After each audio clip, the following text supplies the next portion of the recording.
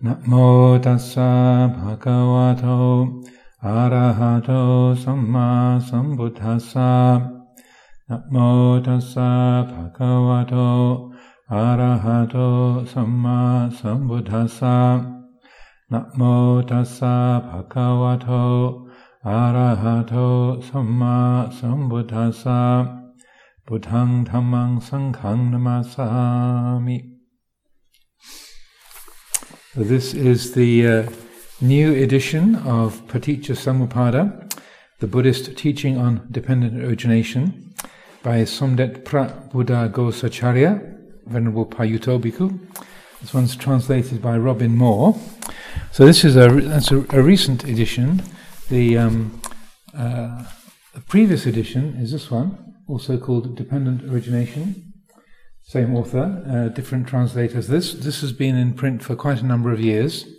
This was translated by the former Bhikkhu Puriso, Bruce Evans, and he was the one who translated quite a lot of Ajahn Chah's Dhamma books. He was responsible for, I think, most of Taste of Freedom, all of Living Dhamma, all of Food from the Heart. That's all Bruce Evans's translations when he was Puriso, when he was Ajahn Puriso, and then so this edition has been done because this particular set of teachings is one chapter of a large tome called Buddha Dhamma, again written by a Venerable Somdet Prat Buddha Ghosacharya, the same monk. And this is a fantastically comprehensive compendium of teachings, and this is just one chapter of that tome. So this is just chapter 4, and I'll read the introduction to give a little bit of a background to how this particular edition came into being. This is very good, and I've often talked about this particular book as the most sort of clear and comprehensive explanation of dependent origination that you can get in English, most reliable and readable and helpful, practical. And so this is a new edition. I'm not so familiar with this, with Robin Moore's translation. So this is also an exploration for me. I'm very familiar with this Bruce Evans translation. I've used that for many, many years. But I thought I would share this all with you, also because Robin was a former Ajahn Suryo. He was, again, a monk in our community for a long time. He lives in Thailand, and his main work is now translating the teachings and the writings of Venerable Payutto Somdet Buddha Ghosacharya into English. So that's his livelihood nowadays, is as a translator. And it's in this very large format, the big print. So those of you who got weakening eyes, it's very, very friendly for those for whom small print is not easy. Also, this edition, the pages tend to fall out. It's a badly printed, physically badly printed. The content is great, but the physical structure of the book is anicca. The law of anicca is very clearly manifest in the pages drop out very easily. This was sponsored by Kun Sirichan Biron Bhakti. She's just passed away in recent months. She was in her 90s, and I think she said, "Please do it with big print, so I can read it." So that's my suspicion, because it's a very big format for a Dhamma book. But my suspicion is that Kun Sirichan wanted to be able to read it herself, and so, being in her 80s when she sponsored it, she, again, Tatiyampi, I suspect she said, "Please do it in the big print so it's easy to read." And also the pages don't fall out either. So this is the preface written by ex-Ajahn Suryo, Robin Moore. The teaching on dependent origination has a reputation for being intricate, subtle, and abstruse. When I was a monk, it took me 14 years to delve into this subject. Until that point, I'd been content with Venerable Ajahn Chah's reflection as found in the recorded talk, The Key to Liberation. And this is Ajahn Chah speaking here. In this Key to Liberation, Ajahn Chah was giving a long Dhamma talk to the students of an academic monk from Bangkok, who was famous writer and a teacher from Bangkok, and so he was well known as a Buddhist intellectual. And so the theme of a lot of the Key to Liberation is like the bridge between intellectual understanding and the practice of Dhamma. You have already studied and read about dependent origination in the books, and what's set out there is correct, as far as it goes. But in reality, you're not able to keep up with the process as it actually occurs. It's like falling out of a tree. In a flash, you've fallen all the way from the top of the tree and hit the ground, and you have no idea how many branches you passed on the way down. When the mind experiences a mind object and is attracted to it, all of a sudden you find yourself experiencing a good mood, and without being aware of the causes and conditions which led up to it. Of course, on one level the process happens according to the theory described in the scriptures, but at the same time it goes beyond the limitations of the theory. In reality, there are no signs telling you that now it's ignorance, now it's volitional formations, then it's consciousness, now it's mind and body, and so on. These scholars who see it like that don't get the chance to read out the list as the process is taking place. Although the Buddha analyzed one moment of consciousness and described all the different component parts, to me, it's more like falling out of a tree. Everything happens so fast, you don't have time to reckon how far you've fallen or where you are at any given moment. What you know is that you hit the ground with a thud, and it hurts. So it carries on with Robin's introduction here. When I did begin to study this teaching in more detail, I had the good fortune of reading Bruce Evans's translation of Chapter 4 of Buddha Dhamma, Venerable P.A. Payutto, Tensomdet Buddhagosacharya, titled Dependent Origination, the Buddhist Law of Conditionality, which is that book I was just showing you. As part of the project to translate Buddha Dhamma in its entirety, complete title Buddha Dhamma, the Laws of Nature and Their Benefits to Life, I knew that at some point within the next 2 years I would be tackling this subject and preparing a new translation of this chapter. However, knowing that this chapter is the most difficult of all the 22 chapters in the book, I was happy to leave it for later. It happened, though, that Kunsiri-chan Birom Bhakti made a request last year to sponsor one more book, following the 2 previous volumes, The 3 Signs and Nibbana, the Supreme Peace. And Dependent Origination was the chapter of her choice. So she sponsored another couple of books that Robin put into English, and that you also can find copies of around Amaravati.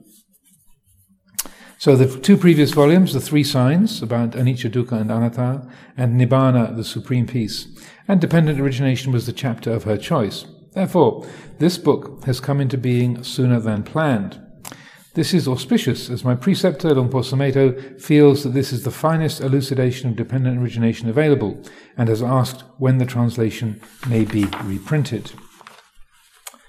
Characteristic to his inclusive and integrative style, Venerable Payutto has based this explanation of dependent origination on sources in the Pali Suttas, and then woven in references from the Abhidhamma and the commentaries to present a complementary whole. My thoughts of gratitude and deep respect go primarily to Venerable Payutto. Besides remaining a beacon of wisdom and compassion and continuing to entrust this translation project to my hands, he's repeatedly and promptly answered my questions and doubts about the translation work, despite him being burdened by a debilitating physical illness.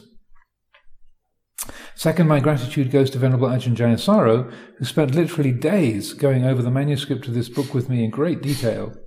His insights, suggestions and corrections have been invaluable, although he knew that there was a time pressure to try and finish this book before the Vesak celebration. He would not settle for anything less than accuracy and excellence. Finally, I extend my gratitude to Venerable Goesiko, who's a monk generally living at Chithurst, who, with his erudition and keen eyes, helped to proofread the manuscript. He's quite a Pali scholar, so he was helping out with this too. Note that this book is one chapter of Buddha Dhamma, and as such there are references to other chapters. May all beings who approach this doorway to the Dhamma realize perfect peace. And also, Venerable Payutto, his English is really very, very good. He taught at Swarthmore College in the United States for some time, and so it's a great advantage that he could then discuss the translation of particular terms with Robin and previously with Bruce and also with Ajahn Jayasaro. So it's a very collaborative effort in trying to find the mot juste, the exact perfect words to represent different aspects of the teaching. Got any questions before we carry on? Okay. We do have quite a few copies of Buddha Dhamma. It really is. Well, I'm not exaggerating. It really is. It's that thick. It's huge, but it is extraordinarily comprehensive. And it's in Thailand. It's somewhat replacing Visuddhimagga as the sort of standard reference text as like a Buddhist compendium of Buddhist knowledge. And it's in a way far more reliable, I would say, than Visuddhimagga, as the Venerable Payutta Somdet Buddha Gosacharan is very much a practitioner and a meditator, as well as a highly accomplished scholar. So this is the introduction to the book.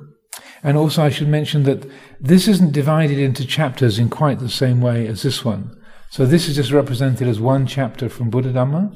So it's not divided up.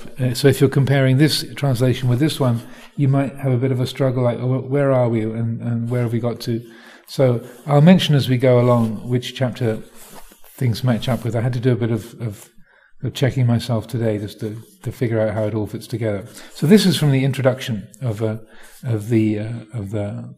book written by the author. Basic definitions for the term paticca samuppada include dependent origination, dependent co-origination, and, quote, the origin of suffering dependent on co-conditionality. Also many others, the conditioned co-production, and many different and various ways it's rendered. Paticca means conditioned, or one thing affecting another. Sam means together, and upada means arising. So then people put those together in these various different ways. The Buddha presented the teaching of dependent origination, paticca samuppada, in two ways: general presentations, which do not specify each factor of the process, and detailed presentations listing each factor in a connected sequence. The general presentation usually occurs preceding the detailed presentation. The detailed presentation is found frequently in the scriptures, usually alone and without the general presentation. It expands on the general presentation, describing and analyzing each factor of dependent origination. So, as the general one is the kind of short synopsis, and then the detailed or applied presentation, that appears in many and various different forms throughout the canon. So the general presentation is, when this exists, that comes to be. With the arising of this, that arises. When this does not exist, that does not come to be. With the cessation of this, that ceases. And the Pali of that, if you're interested, is imasming sati idang hoti, imas upada idang upajjati, imasming asati idang nahoti, imasming nirodha idang nirujjati. You won't be tested on that. And so also Ajahn Thanissaro, Venerable Thanissaro, Ajahn Jeff, he has an interesting analysis of that in a number of his teachings, particularly in his book, The Wings to Awakening, and he talks about this representing two aspects of the conditioning process. So you can, if you wish to follow that up, you can read about that there, about how things are connected so synchronously in the same moment, and how things are connected across time. The detailed or applied presentation is: with ignorance as condition, there are volitional formations. With volitional formations as condition, there is consciousness. With consciousness as condition, there is mind and body.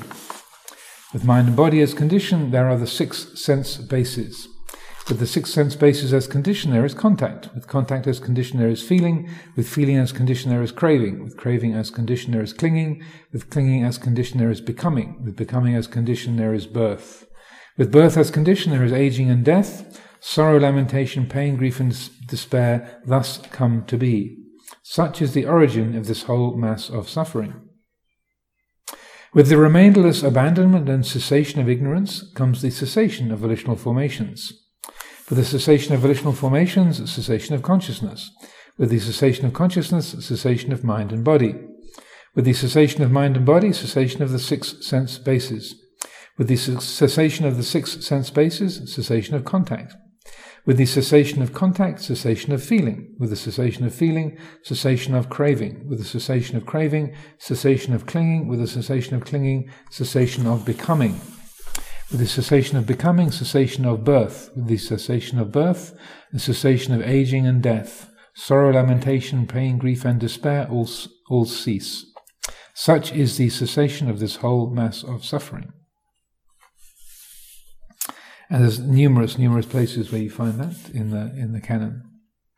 Both of these formats can be divided into 2 parts: the process of origination and the process of cessation. The first sequence, the process of origination, is called the cycle of origination, Samudaya Vara. It's also known as the forward sequence, Anuloma Paticcasamuppada, and is equivalent to the second noble truth, the origin of suffering, Dukkha Samudaya.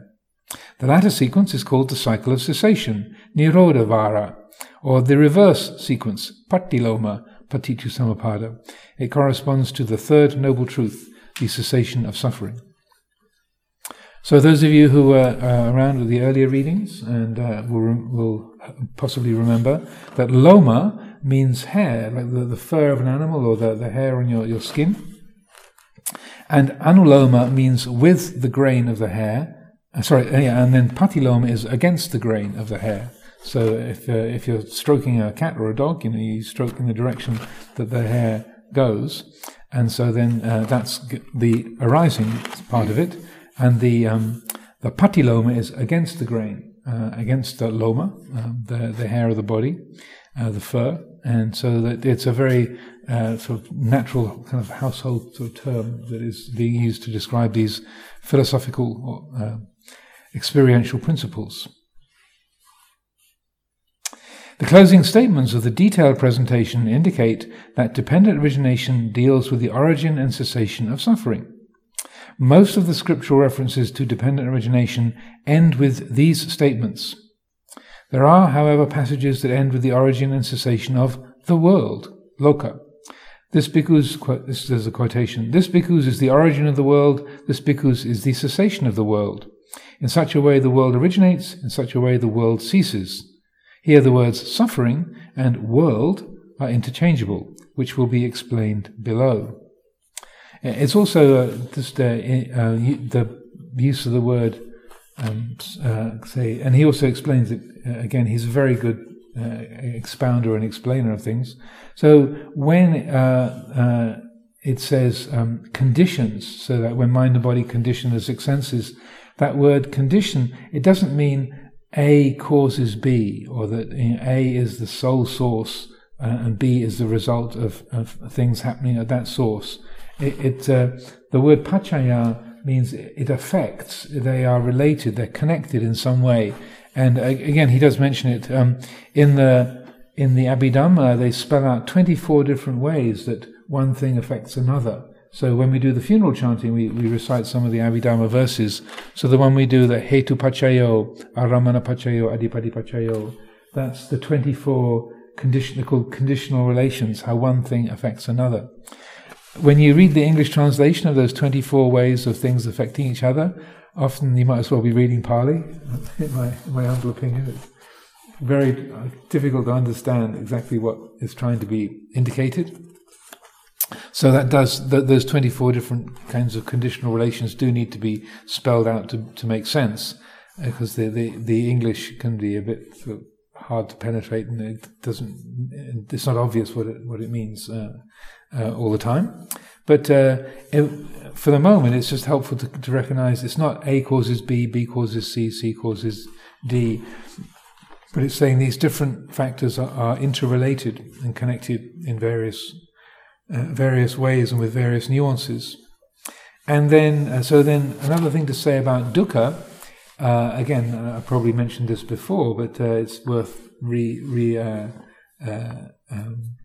sort of reviewing, because he uses the translation suffering here.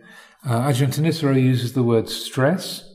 So that dukkha is one of those words it's kind of impossible to translate perfectly, because happiness is also dukkha. Being loved and being successful is also dukkha, because it's a state. It arises, it passes away. So we wouldn't say, well, happiness is suffering. Even though I was asked to give a talk on that to a group based in Thailand called "Happiness is Suffering in Disguise." But the word dukkha, it represents the quality of, say, imperfection or unownability. Things can't be owned, they can't be kept, they can't be permanently satisfying. So it doesn't just mean things that are painful or disappointing immediately, but it's how happiness or success or being loved and praised is also dukkha, even though I think, well, I like that, Ajahn. It's dukkha because that happy feeling, that quality of success or brightness, it can't sustain itself, and so that if the mind grasps that and tries to own it and keep it, it's taking refuge in that which is not reliable. It's seeking reliability and fulfillment in that which can't fulfill. It's seeking for satisfaction in that which can't satisfy. So, ergo, it's dukkha. So the word itself comes from again a very sort of household image. So the du means bad or wrong or imbalanced or incomplete. Like su means good or positive or balanced. Du is its opposite.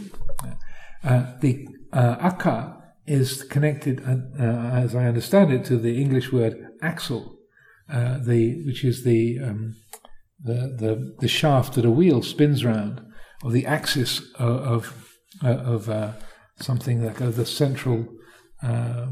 Say the center of a circle, a central line. So akka is the image of dukkha is du akka. So it's like a wheel that's not sitting truly on its axle. It's out of balance, like a wobbling wheel on your bicycle or on the shopping trolley. It's like that the wheel is out of kilter and it's not turning in a true or balanced way. So again, it's a very practical, sort of tangible image. So, but it's broader than just suffering. And in that respect, it's good in our practice to get a feel for that to investigate. We're not just trying to make ourselves miserable or depressed, like you're not really happy, get over it. But just to say, well, okay, this is really pleasant. This is exactly what I like. This is really delightful. So if every conditioned thing is dukkha, how is this dukkha? And then to notice, that was yesterday, and I'm remembering it, and I'm thinking, well, today's a bit grey and soggy, but yesterday was really beautiful. Earlier today, the sun was out. That was a beautiful moment. So now the way that this moment feels disappointing or a letdown is because it's in comparison to that sweet, beautiful moment that was yesterday. Or earlier on. So that again, we're not trying to just look at everything in a sour way, but to get a feeling for what dukkha means, and that inability to completely satisfy or completely liberate or to be ownable, to be something that can sustain itself. That's part of getting a feeling for what dukkha really means. Also, with this respect to the world, and then the kind of transposition of the world, loka, and dukkha. Again, that might seem like a bit of a life-negating or nihilistic attitude. The world is dukkha. Yeah, that's not very. That's a very uneco-friendly attitude. But in this respect, it's the world as in the mind attaching to the world, and in the Buddha's expression of things, the world is not the planet or the physical universe. The world is seeing, hearing, smelling, tasting, touching, thinking, eye, ear, nose, tongue, body, mind. And he says, what is the world? The eye, the ear, the nose, the tongue, the body, the mind. That is that is the world. So it's the degree to which the mind renders the world as solid, real, permanent, it's creating dukkha. If the world is seen as anicca, dukkha, anatta, if those qualities of the world, the field of sensory experience is appreciated as being in a state of change, uncertainty, and empty, and not self, and unable to completely and fully satisfy on its own, then the world is being seen clearly, and so that would be I would say the cessation of the world is seeing that the solidity of the world ceasing, the apparent reality or substantial nature of the world ceases, its thingness ceases. So we're still seeing, hearing, smelling, tasting, touching, but the mind is not giving that imparting to it more substantiality or reality than it really possesses. So, any questions on that or thoughts before I continue? I realised that a lot of this material we went over with the previous book, but you also probably noticed that most Dhamma talks are about the same things over and over again. And the Buddha did say it's because of not understanding four things that you and I and all living beings have had to travel and trudge through this long, long round. Dukkha, the origin of dukkha, the cessation of dukkha, and the way leading to the cessation of dukkha. That's why we keep being born again. That's why we've all... so it's not a lot that we have to learn, but it's needs to be learned. Yes? Ajahn, I would like to ask you, can you elaborate a little more about the substantiality, what you just said? So the substantiality, it just belongs to the senses. Well, like you can say, this glass appears to be substantial. It's containing water very successfully. Because we touch it with the senses, with the body. Mm-hmm. So it's the mind saying, this glass has absolute existence. This water absolutely exists. It's not seeing that it's a process of nature in a state of change, and that there is no permanent, solid, absolute glassness there. The material that made this glass was probably sand on a beach somewhere, or sand in a sand pit that then got heated up and turned into glass. It's in a state of change, and as Ajahn Chah would say, if you see this as a broken glass, then when the day comes and the elements separate and it goes back to being in part of the ground again, and its glassness vanishes, then you won't be surprised or disappointed. So similarly, the water, the hydrogen and oxygen that have come together to make the water now. So I've just drunk some of that water, so that some of that water is now Ajahn Amaro. It went from being water in the glass from the tap and the Hertfordshire water system. It's now me. And then as I'm breathing, some of that water is turning into water vapor and being breathed out into the atmosphere of Hertfordshire. And you're breathing it in, so it's becoming all of you. So if that's not too nasty. Difficult for the vegetarians amongst us to be realizing we're consuming bits of other humans all the time, but that's the way nature works. So that substantiality is that the mind, and our senses are inherited from animal and sort of pre-animal ancestry. Seeing, hearing, smelling, tasting, touching. So they're built. Our senses work by assuming that the world is made of solid things, like things that you can eat, things that are going to eat you, things that might hurt you, things that might be valuable, and so the senses are geared to a very conditioned and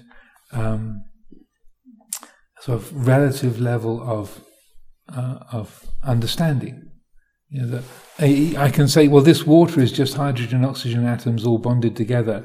But if I'm thirsty, I don't have to think about that because I'm thirsty. I put this to my mouth, I take a mouthful, and there's a refreshed feeling that is the point of drinking it. But the atom and oxygen and everything, it teach us our point of view, how we name the things, how we view them with the senses itself. So it's always work with perception of our based on our senses, based on our concept. So we don't view them the way they are. Exactly. The world each of us knows is from the human scale. So, is this big or small? So if you were an electron, this will be really, really big. If you're a galaxy, it's really small. So we name things, we label things according to our language, our human conditioning, the scale that they're perceived on. But it's if we recognize that these are just notional ways of talking about things, they're just designated. It doesn't really matter that we can't know the thing in itself. The German is Ding an sich, I think is one of those German philosophical terms. We German speakers here? The thing in itself, Ding an sich. I'm not really a philosopher, so. Any German philosophers here? No? Okay. I think, it's called the Ding an sich, the thing in itself, from, I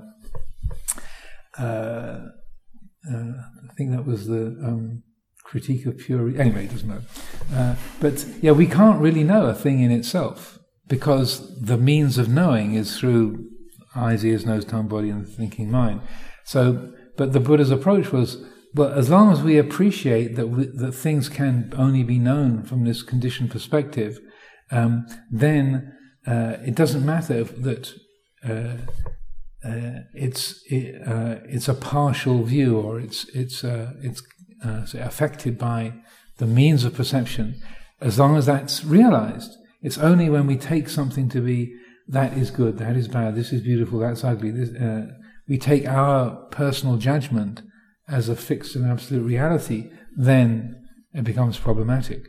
So the Buddha's approach is, if we see the world as empty, as insubstantial, then the mind is able to relate to those ways of talking about things, those conventions of speech and thought, that it relates to them with a light touch. We hold things, but we don't grasp them. Being a person, the duties that we have, the language that we speak, and so on, that we know these are only partial conditioned qualities. Then we still use the conventions of the world, use the language to talk about things, but we're not taking those words or those ideas or those forms as anything absolute. We're not giving them a false substantiality or solidity. And I have one more question. When you look at the mental factors, most of the time I do perceive the forms, and I am adding the mental factors wherever which I am more like the habitual one. Yeah.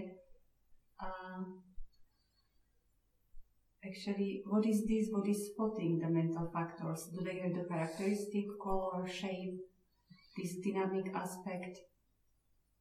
How one is contemplating the mental factors itself, how they manifest, how they shape, and there's different ways of talking about that. Terms like wise reflection, yoniso manasikara, or satipanya, mindfulness and wisdom, or vijja, awakened awareness, they're all aspects of that capacity of the mind to be aware, to know, and then to recognize how patterns, how things relate to each other in certain lawful patterns, the way that nature operates, what's called dhamma niyamata, the patterned nature or the lawful nature of reality, of how things work. So wise reflection, or dhamma vijaya, Venerable's name, dhamma vijaya, means investigation of reality, or mindfulness and wisdom, satipanya. Those are all referring to that same area of aspects of the mind that are observing sight, sound, smell, taste and touch, and then recognizing how things function in relationship to each other, the causal relationships, how nature works. So the mental factors are the side effect of whatever we perceive. No, the mental factors, to me, the mental factors operate everything. Oh? Well, I wouldn't say that they don't operate. No, depends what you mean by operate. Yeah. They observe how things work, and then they're affected by the language that we speak, the memories that we have, the experience that we have. It puts them together, and so it's a combination of our brain functions, our mental functions and perceptions of remembering things, remembering the names for things, and our brains make a best guess of what's happening moment by moment. So that's part of that is the functions of sanya, perception, and then sankhara, like thinking and memory and language. So sanya and sankhara, but that which is actually recognizing how it all fits together and how it works, those are the more, say, reflective or wise qualities of mindfulness and wisdom, or wise reflection, investigation. So the basic perception of what's going on is one thing, but the element of investigation and wisdom, that's comes with the development of spiritual practice, and one of the aspects of meditation is strengthening that ability of the mind to see how things, the patterning of experience and how things work, the cause and effect relationship of the natural order. So that because or human beings and animals, the whole animal world, and probably quite a lot of the plant world, functions with perceptions, and they have to have a really good perceptual system to stay alive and look after themselves and feed and procreate and so on. So the whole living world has got very sort of active and efficient perceptual systems: seeing, hearing, smelling, tasting, touching in the animal world. But what we in the human realm, in the human condition, we have this extra potential that's not apparently there in most of the animal world, of being able to reflect upon our own experience. We're not just absorbed in seeing, hearing, smelling, tasting, touching, looking for food and protecting the body. We have the faculty of wisdom. We can take an objective view, and we can contemplate our own experience, which apparently most animals cannot. So when the Buddha's teaching is talked about, it's for devas and humans, satta deva manusanang. It's the teacher of gods and humans. So the Buddha isn't known as a teacher of animals. So the animal world, I'm not denigrating animals or putting them down, but they've got extraordinarily complex and sophisticated perceptual systems. But I would say for most animals, they can't reflect upon their own experiences of happiness and suffering. That's a capacity that, as human beings, that we have, and so a lot of spiritual practice and meditation is based around strengthening that quality, that aspect of our being. That's why monasteries exist. It's a kind of a camp to strengthen that aspect of clarity of vision, being able to relate to our sensory experience without attachment, without reactivity and aversion, so that it's the creation of perceptions is one thing, and then the contemplation of those perceptions and seeing how they work together, that's another aspect of the mind. So that and that's what we say we come together to work in a monastery and meditation retreats and so on, to strengthen those reflective wisdom faculties.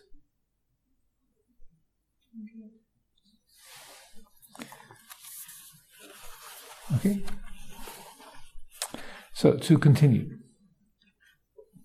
The detailed presentation of dependent origination contains 12 factors, which we're all very familiar with by now, I'm sure, which are part of an interconnected cycle without a beginning or an end.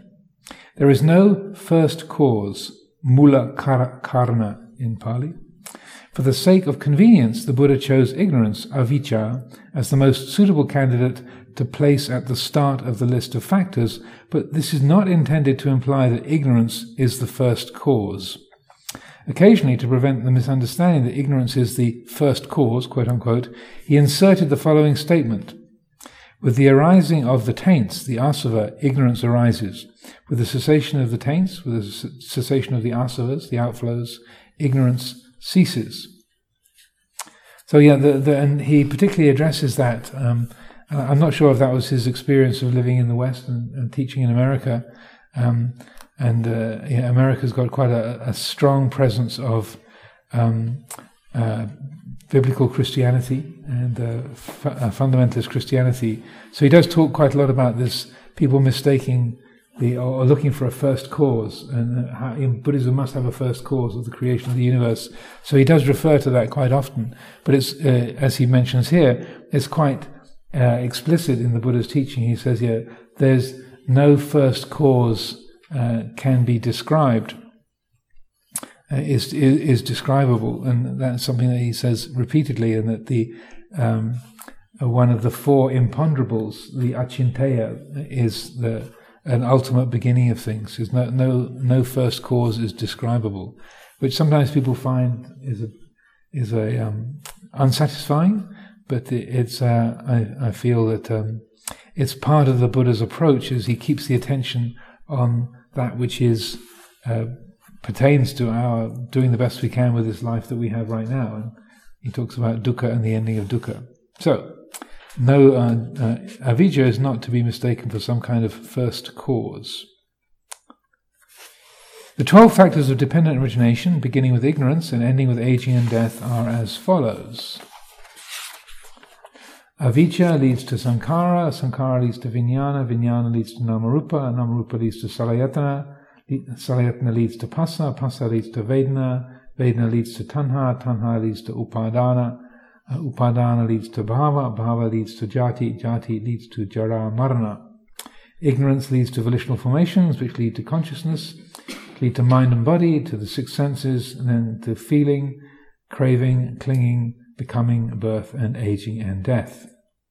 Sorrow, lamentation, pain, grief, and despair are the results of the cycle of dependent origination, arising in the minds of those who have mental impurities, asava and kilesa, when they are faced with aging and death. These results, however, take an active role by leading to a further increase of mental taints, asava, which are in turn the conditions for ignorance and a continued rotation of the cycle. In general, when presenting this detailed or applied, quote-unquote, format of dependent origination, comprising the entire 12 factors, the Buddha mentioned the forward sequence only as an introduction. When he wished to emphasize the direct experience of human suffering, he most often presented dependent origination in the reverse sequence. So he was start off with there is aging and death. Where does aging and death come from? How is that caused? Does it have a cause or an origin? What's the condition? What are the causes that bring about aging and death? So he starts at that sort of number, link 12, and goes back 11, 10, 9, 8, 7, 6, 5, 4, 3, 2, 1. So aging and death arises from birth. Birth arises from becoming. Becoming arises from, or is conditioned by clinging. Clinging is conditioned by craving. Craving is conditioned by feeling. Feeling is conditioned by sense contact. Contact is conditioned by the six senses. The six senses are conditioned by mind and body, mentality, materiality. They're conditioned by consciousness. Consciousness is conditioned by volitional formations, and that volitional formations are conditioned by ignorance. On some occasions, when he wished to highlight a particular factor, the Buddha began the detailed presentation with one of the intermediate factors. The presentation may begin with birth, or with feeling, or consciousness, and then be linked with the subsequent factors until the process reaches aging and death for the forward sequence, or is traced back to ignorance for the reverse sequence. Occasionally the process begins with a factor or problem not included in the group of 12, and then is connected to the process of dependent origination. In summary, the presentation of dependent origination is not fixed and does not have to mention all 12 factors. Although the 12 factors are said to be interdependent and act as conditions for one another, this is not the same as saying they are causes for one another. As a comparison, there are more conditions other than the seed itself that permit a plant to grow. Soil, water, fertilizer, weather, and temperature all play a part, and these interrelated conditions do not need to follow a set temporal sequence. Similarly, a floor acts as a condition for the stability or positioning of a table. So he's using the word taint, T-A-I-N-T, taint, as a translation for asava. Again, like dukkha, there's many different ways this is rendered. The word asava, it has two primary sort of meanings or aspects to its meaning. One is that of flowing, or in a state of change or flow, like a flowing stream, asava, and also that of rot or decay.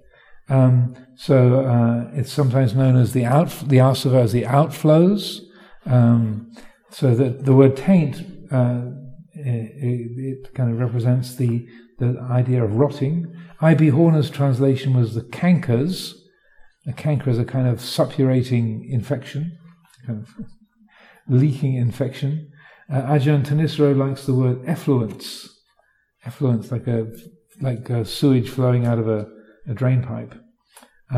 Also, I think Burlingame translated them as the corruptions. So it's, again, there's no real perfect word. I tend to use the word outflows because the mind sort of flowing out and getting lost into an object, so that's the terminology I tend to use. But so it's one of those words. It's in a way most helpful to incorporate the Pali into your own inner world. The outflows, the asava. But also, with this last section, he was talking about these different presentations.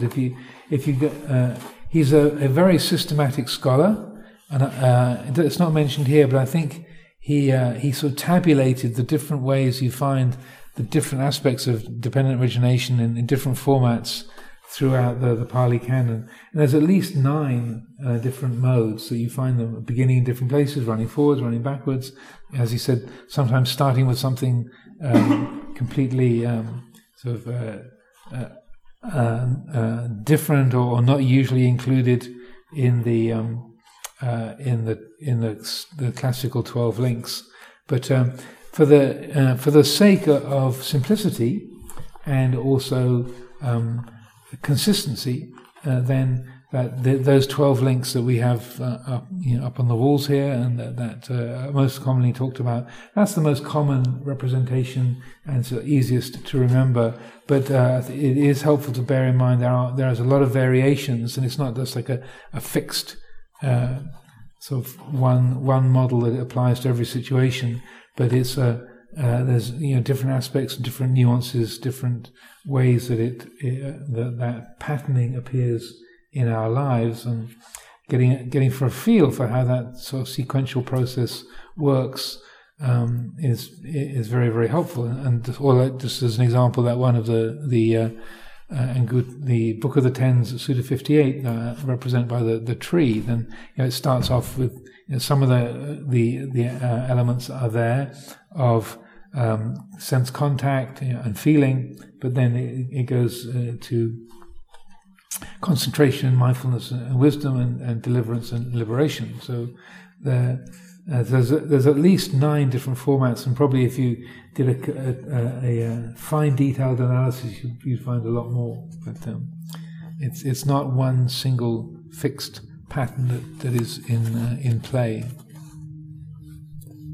Also, I think that's quite a good example that he says they're not, as I was saying, it's not A causes B, B causes C, C causes D, but there's a lot of different things, conditions need to be present for a plant to grow. There has to be a seed. Without a seed, the plant can't grow. But what it's sitting in, the water, the nutrients, light, the temperature, and so on. There's all these different things, and it's not just temporal. It's not just you know, first you have the water, then you have the light, then after the light, then you have the nutrients. It's like they're all playing a part in different ways and interrelated with each other. And so that I think that's a good way of picturing it. So, any thoughts, questions? Don't be shy, please. These readings are for all of you. Yes. So all factors need to be involved. Is it you have only a set of factors when dukkha arises? But my understanding was all of them are always present actually when dukkha arises. Can it be that you have only 5 of them instead of 12? Well, it's like some of them might be might play a very brief part, or that they have a smaller effect.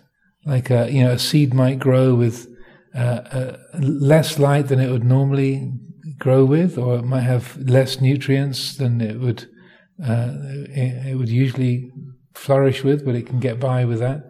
So it's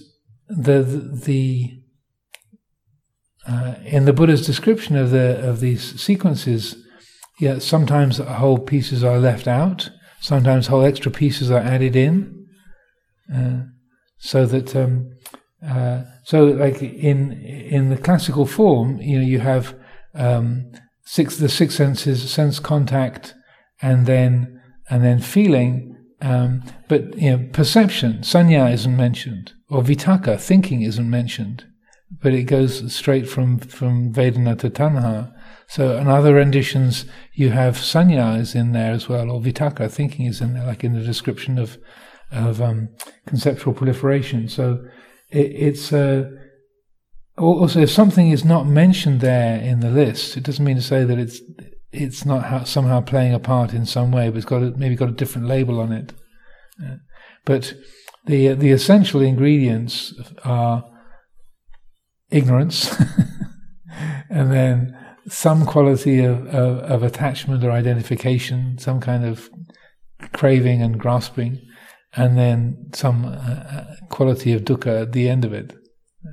But it's also as what I was saying as the main sort of theme of that other book, the Catastrophe Apostrophe, is that even if the process has gone a certain way down the track, if there's awareness of that, or if the mind works with that in a skillful way, then maybe there's avijja. But if the mind is well trained, ignorance arises. But maybe as soon as ignorance comes into play, then there's a lot of mindfulness and wisdom, and then so that then there's no sankhara vijnana. The whole thing doesn't take off. So so that's why I talked about the different exit points from the cycle, so that some of the elements can be there, but the mind is not creating difficulty or dukkha out of them. But if it's the dukkha creating pattern, then I would say the key pieces are ignorance, craving, and dukkha are always going to be part of the mix in some way. But so that like that pattern with the tree, that's describing the sensory experience of a sort of spiritually mature mind, or that there's the body, there's the 6 senses operating, there's feeling, but there's no confusion about that feeling, there's no identification or attachment to it. It's headed by concentration, dominated by mindfulness, surmounted by wisdom. So some of those factors are there, but it doesn't lead to craving, clinging, and Sokha Parideva Dukkha Domana Supayasa.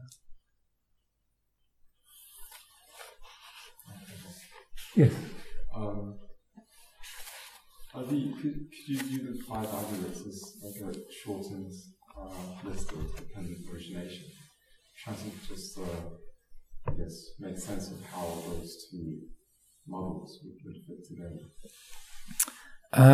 Well, they're called the Upadana Khandas.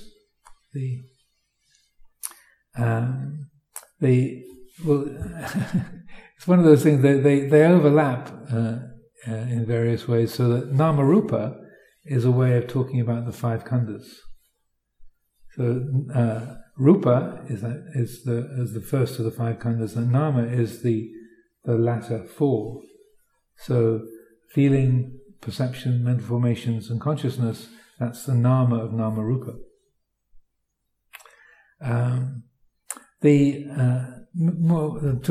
Probably the best way of answering your question or responding to the question is that they're called the Upadana Khandas, and so that that sometimes has a very awkward translation into English, which is like the aggregates of grasping,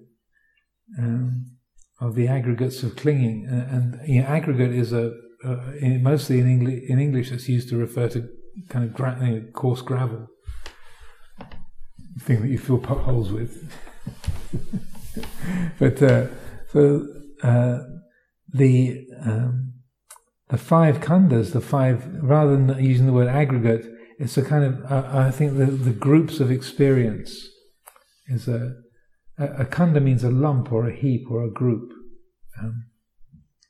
The city in Sri Lanka, Kandy, comes from the word khanda because it's on a hill, it's a lump. It's a hilly area, so the colonial powers spell it Kandy in Roman letters, but it comes from being a hilly area, lumpy area. So they're called the Upadana Khandas. So the groups of that the mind grasps at, or they're formed from the grasping tendency, so that which the mind grasps at, Upadana Khandas. So a khanda is also like a group or a heap or a bundle, and the word Upadana, it means clinging. It also means fuel, like firewood or petrol. So to call them the Upadana Khandas, it's like the 5 bundles of fuel, the 5 bundles of firewood. So they're the 5 divisions of our physical and mental world that are ignitable, they're combustible, they catch fire easily, and so how that relates to dependent origination is they're combustible. So if tanha is around, that's like having a match with all this burnable material. So if the match is dropped into all these burnable things, then they're likely to catch fire and ignite. And so that with respect to this teaching, then it's the encouragement then is to relate to Namarupa, the 5 khandas, the body and material form, the material world, feelings, perceptions, mental formations, consciousness, to relate to that with as much mindfulness and wisdom. And when any craving arises, when tanha appears, then be careful not to drop the match into the kindling, or into the hay barn, because things will catch fire. So there's a couple of suttas that are side by side they probably were side by side. They're in separate places in the Anguttara Nikaya now, but where they talk about, the Buddha talks about the image of tending the fires, tending the holy fires, and as an image, and saying that in his teaching it's a matter of letting the fires go out, not keeping the fires alight. and then using the languaging of upadana as fuel, rather than keeping the fires going, then to not keep feeding the fires, but rather to let the fires go out, so there's coolness, nibbana, and that and there's another sutta that's related to that. As I said, they probably were side by side. There's theories they were side by side, but they've drifted apart now. It's called the burden, the bhara in Pali, the burden, and it talks about the 5 khandhas as a burden. That they're difficult to carry around, and so the image of these 5 bundles of fuel, and Richard Gombrich, in one of his essays, he talks about this. If you imagine a disciple who's supposed to be helping a Brahmin priest with 5 bundles of fuel, one on each shoulder, one under each arm, and one balanced on their head. And it's difficult to carry these 5 bundles of fuel around. And then he said, and if they're on fire, it's even worse. If the bundles of fuel are burning, so that the Buddha's encouragement in that sutta is to put the burden down, to let go of the burden, so to not identify, not create those feelings of I and me and mine around the body and the material world, and sensations, feelings, perceptions, mental formations, consciousness. So that I don't know if that helps. Yeah, but I think the 5 aggregates seems more like a practical guidance, and then dependent origination seems more like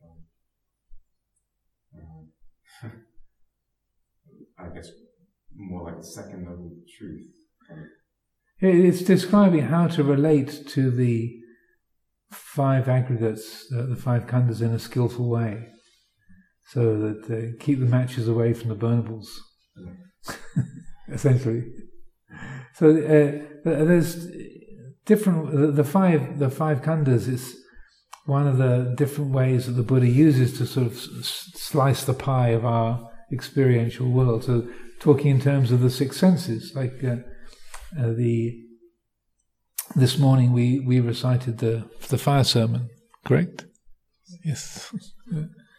The fire sermon. So that's like slicing the pie into 6 pieces. It's like the pie of our sort of experiential field is in terms of the eye, the ear, the nose, the tongue, the body, the mind. They can be sliced into 5, as in the body, feelings, perceptions, mental formations, consciousness. It's just different ways of slicing the pizza or the cake.